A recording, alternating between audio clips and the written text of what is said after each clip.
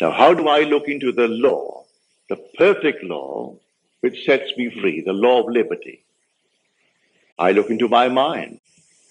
I'm now in prison. I've heard the sentence. I know exactly how long I'm supposed to serve. Now I look into the law of liberty in my mind. And I assume that I am free. I'm set free. How? I am not concerned.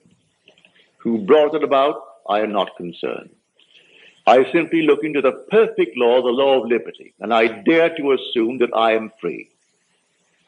If I dare to assume that I am free, I rearrange the structure of my mind, the same mind that heard the sentence that I accepted when I heard it.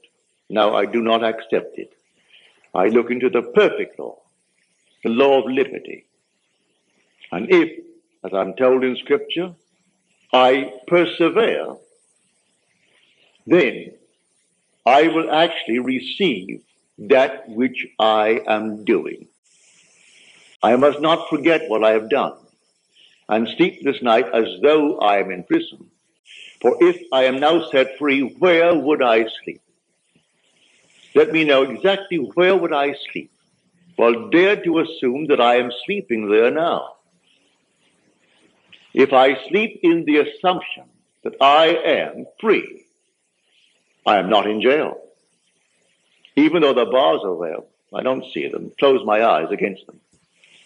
As Blake tells us, man's perceptions are not bounded by organs of perception. He perceives more than sense, so ever acute, can discover.